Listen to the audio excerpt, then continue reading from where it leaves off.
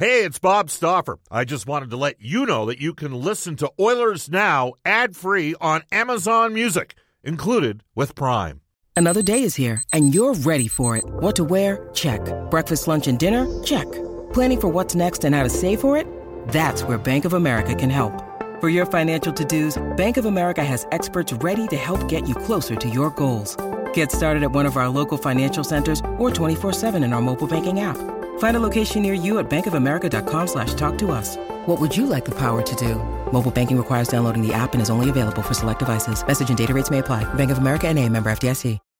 When you need mealtime inspiration, it's worth shopping Kroger, where you'll find over 30,000 mouth-watering choices that excite your inner foodie. And no matter what tasty choice you make, you'll enjoy our everyday low prices, plus extra ways to save, like digital coupons worth over $600 each week. You can also save up to $1 off per gallon at the pump with fuel points. More savings and more inspiring flavors make shopping Kroger worth it every time. Kroger, fresh for everyone. Fuel restrictions apply. Oilers Now with Bob Stauffer. Weekdays at noon on Oilers Radio, 630 CHED. It's my pleasure to announce the 2020 winner of the Hart Trophy to Leon Draisaitl. Leon Draisaitl hammers it home. Nugent Hopkins and Yamamoto with the helpers. Dylan Holloway, University of Wisconsin. We have a star in the making right now for the Edmonton Oilers. Now we've got a wild scrum with fights breaking out all over the place. Jason's looking like he's picking the right time to get hot here.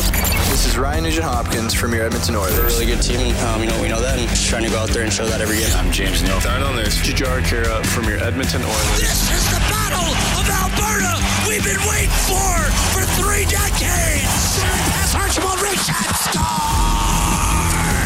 Mike Smith, Leon Draisaitl. This is Connor McDavid from your Edmonton Oilers. And this is Oilers Now with Bob Stauffer.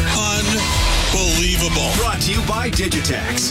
Managed print services to keep your printing costs down. Yeah, Digitex does that. digitex.ca. What a stop made by Mikko Koskinen. Now, Bob Stauffer on the official station of your Edmonton Oilers. 630 CHED.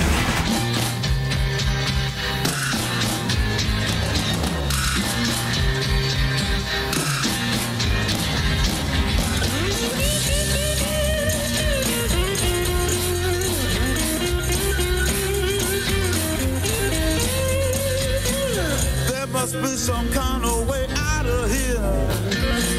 Say the joker to the thief. There's too much confusion. I can't get no relief. Businessman there, drink my wine. Plowman, dig my earth. None will ever own the mine. Nobody of it is worth. And welcome, everybody. Bob Stauffer, Brendan Escott with you on Oilers Now, brought to you by our title sponsor, Digitex. Hope you're having a fantastic Friday. Digitex, buy or lease your next office network printer from the Digitex.ca e-commerce store. Alberta's #1 owned and operated place to buy office, IT, and supplies. Hugh Porter and Digitex. Hugh was a big fan of Glenn Anderson and Grant Fuhr as he was growing up in Edmonton. This is Oilers Now. We got a jam-packed edition. Just as an aside, back at the 630 CHED studios and educating us all as to why we open with Jimi Hendrix today is Brendan Escott. Well, he is a member of the 27 Club, but this would have been his birthday. He was born on this day in 1942. Wow, there you have it. On today's show, jam-packed edition, Sportsnet spec Mark Spector for the horses and horse racing Alberta at 12:15. At 12:35 for the River Cree Resort and Casino, Elliot Friedman. At 1:05 today from the NHL Network, longtime NHL goaltender Kevin Weeks. And at 1:35, my broadcast partner on the Oilers Radio Network, Jack Michaels. This is traditionally one of my favorite times of the year. But 2020 has been a year like no other. I think that is fair to suggest. As you know, this is where you start to get serious on the NHL front in a normal year. Huge NFL weekend, huge college football weekend, and in fact, In 2007, back when I hosted a little show called Total Sports, one of the greatest college football games ever played in the wildest year in college football history took place. LSU and Arkansas, a game that went to triple overtime. Arkansas, some of you would remember the names Darren McFadden and Felix Jones, Peyton Hillis, all part of that backfield, knocked off LSU. LSU lost 2 games that year, still won the national championship. But it was an awesome game, and I just remember the offense and the attack and the mindset and the approach. Because you know what? I kind of like to go for it. I don't like to kind of sit back and cover up and let everybody else do things. So you get after it. And that was where college football kind of morphed to. The NFL opening up its offense. And being a guy who grew up watching the Edmonton Oilers of the 1980s, the most electrifying, exciting NHL team in history, that was a team that went for it.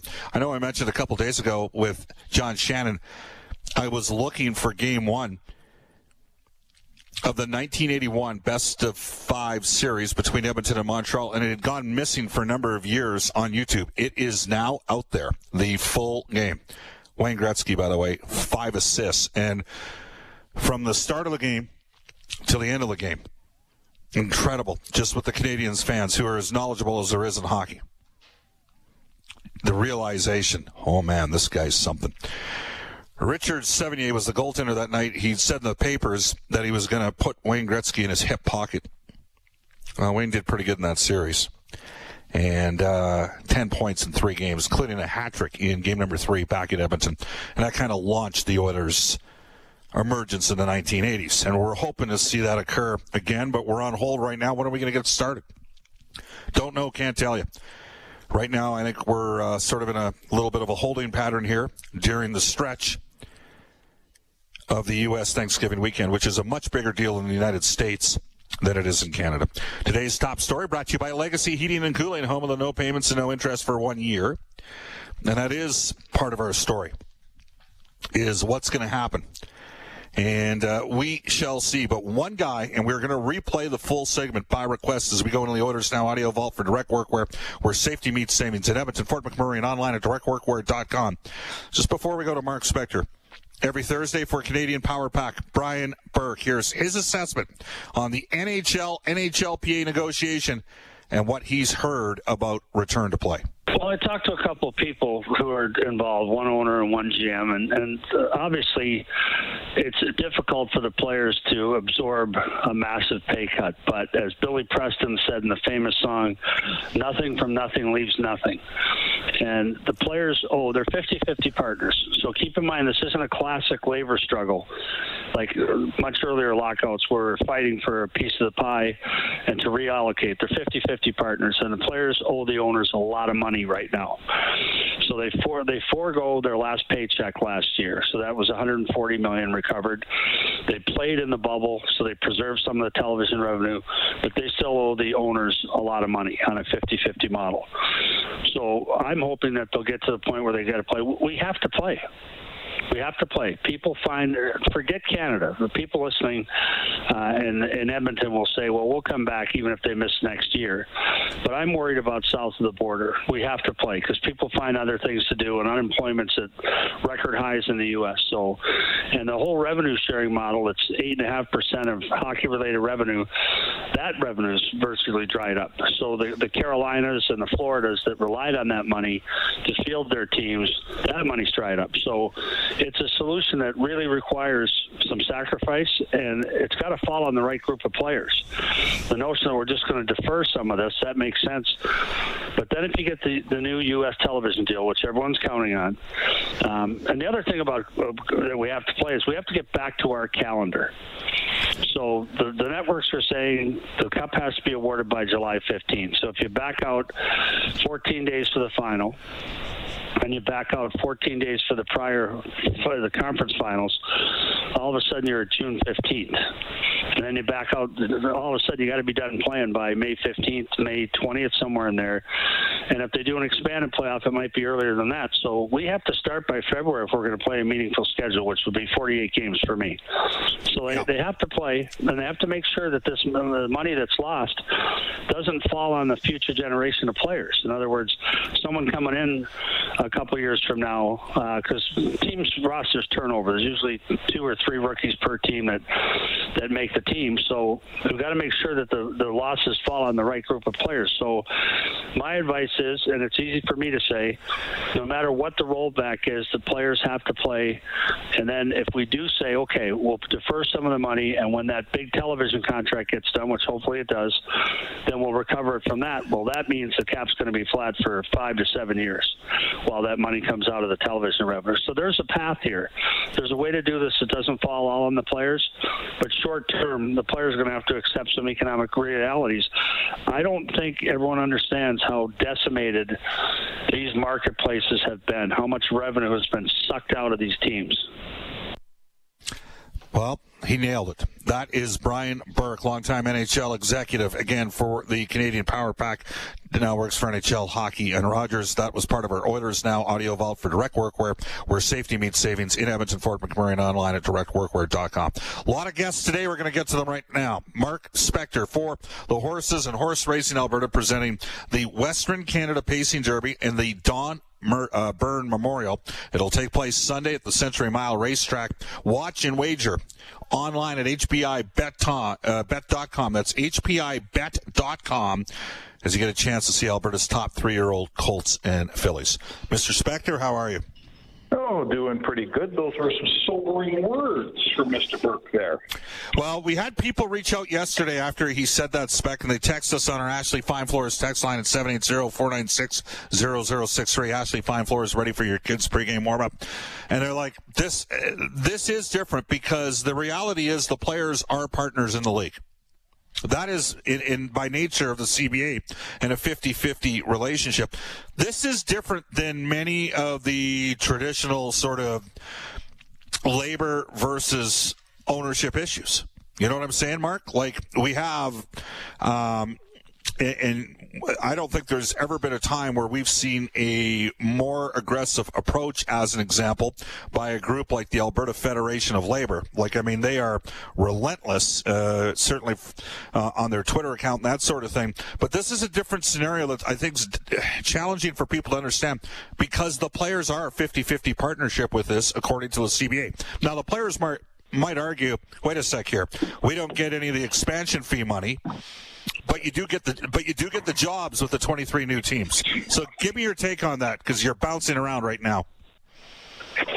Well, the CBA that they signed in 0405 made them partners under a cap system, right? They took the cap on back then, and that cap and that 50-50 revenue split, yeah, they're partners in this thing, and that's the deal. So, there's almost 2 CBAs here, Bob. There's that one that binds, and then there's the one they signed a few months ago that they're probably saying, well, why isn't that one binding too? Well, it's a different world out there, So it's one thing for any version of labor to say we deserve a certain amount of money, but if the company closes or if the company doesn't open its doors for a whole season, then you're going to get 100% of zero here. So really that's what the players have to figure out among their ranks. To me, their pay is being deferred, not taken away to a large extent. So that's a pretty good deal. But the players are going to have to decide how badly they want to play. I'm hearing, and I can't believe, Bob, there's not more talk of the league not returning, because I can absolutely guarantee you there are some owners out there who are not interested in losing the kind of money they're going to lose if they play this year. Yeah, well, and if that's the case, Mark, then instead of 60, I think at this point in the game, we're saying no chance on January 1st. I think reality is that maybe we start February 1st or even as late as February 15th. If it's the 1st, maybe it's 48 games. If it's the 15th, maybe it's a 40-game sched. But could you imagine, are you still there, Mark? Because I can't tell you if you're in or out. Did we lose you? Yeah, I'm here. Okay. Could you imagine the conversation that occurs? And I want our listeners to think about this. You got guys like Mitch Marner, Austin Matthews, Connor McDavid that have been paid a huge swath of the money up front in signing bonuses. Could you imagine the conversations that occurs with those guys who are the stars of the game versus maybe guys that are making under $1 million a year? And if if we end up with 20% escrow and 26% deferral, now players playing for 54%, and it's still $540,000 based on $1 million deal. But it's a completely, like, one guy's sitting back and he's got his money, and the other guy doesn't have his money. I sometimes when you don't have your money, you're a little bit hungrier. You know what I'm saying, Mark? Like, I'm not saying that McDavid doesn't want to play. He wants to play. That's the way he's driven. But it is an interesting, even within the NHLPA ranks, Mark, it's got to be an interesting challenge and hurdle to overcome. Well, I think it's always been this way. We've always watched the leadership, who are generally veteran guys who tend to make more money, at loggerheads with the young kids who just want to play, or the older guys. I'm talking about like maybe an Alex Chason, or even older guys older than him, that Joe Thornton, guys that are right near the end. They want to get their last checks and just play it out. They don't want to burn what could be their last season. So we've seen this before. It's one of the dynamics when there's not many unions out there. Like, the union structure is such that the guy who's been there the longest tends to make the most money. There's no unions that work like the NHL does, where one guy makes 12 or 13 times that the other guy makes. That's very rare, and it presents a dynamic, Bob, but it's a dynamic they're going to have to figure out, because the vast majority of the union makes less than $2 million. It's a great minority that makes over. So probably in the end, the voices that should get heard is the larger percentage, don't you think? Do you think the players are aware of how challenged the economy has become for the potential owners in the league? Because I think most of the listeners to the show, I'm going to, look, we have, just in terms of the podcast, roughly 40% of the people that podcast the show are from outside the province of Alberta. So we do fairly well on podcasts from other parts of the country, and in fact, other parts of North America. But allow me to suggest to you, most of the listeners to the show right now are well aware of how crappy the economy is, and they're not naive, and they're not stupid, and they can go, you know what, I could totally foresee how hockey clubs that haven't had any money come in at all since March might be in some financially challenged times. Do you think the players think that? Or do you think that there's been a lack of trust there from past negotiations that they don't see that? Well, the two sides don't trust each other. There's no doubt about that. And I'm going to say that if I'm on the player's side, and we just signed in good faith a collective bargaining agreement 6 months ago, and now they're coming back to change it, that concerns me. Why would I thought we just made a deal here, right? So if these deals aren't binding, why are we signing these deals, Bob? I guess I would ask you that if I was a player. But having said that, we're also in a pandemic world that no one can predict the future. I said this to you the other day, and it still baffles me. I don't see how the NHL lawyers didn't have a clause built into this thing that reopened the CBA if they couldn't play with any fans. I can't believe they're coming back hat in hand to the players to reopen this thing. It's amazing to me that they had such faith in the ending of this pandemic that they thought that for sure this season they were playing with fans. I don't know why they would have thought that. Now, there has, and I'd have to, there's been a suggestion by a couple that maybe if you read between the lines of some of the fine print, there might have been a little bit of that put in place. But the majority of commentators out there, Mark, see it the same way you do. So I would defer to the majority on I would defer to the majority on this one. The reality is, Mark, things are so fluid, maybe we just need to fundamentally understand that's just the way it is. Things do change. Deal with it. Suck it up. We're in a pandemic, and work around it. Well, there's so many people here that to me, there's so many people that are affected, and I'm not even talking players and owners here, right? There's all kinds of staff. There's so many people who are dying for a paycheck, who work for Rogers, who don't have any concerts, don't have any ice shows, don't have the Harlem Globetrotters coming through. I would hope that this industry could look a little bit past its own navel here. And, like, for instance, the players who are going to earn money, it's just a matter of how much they earn, right?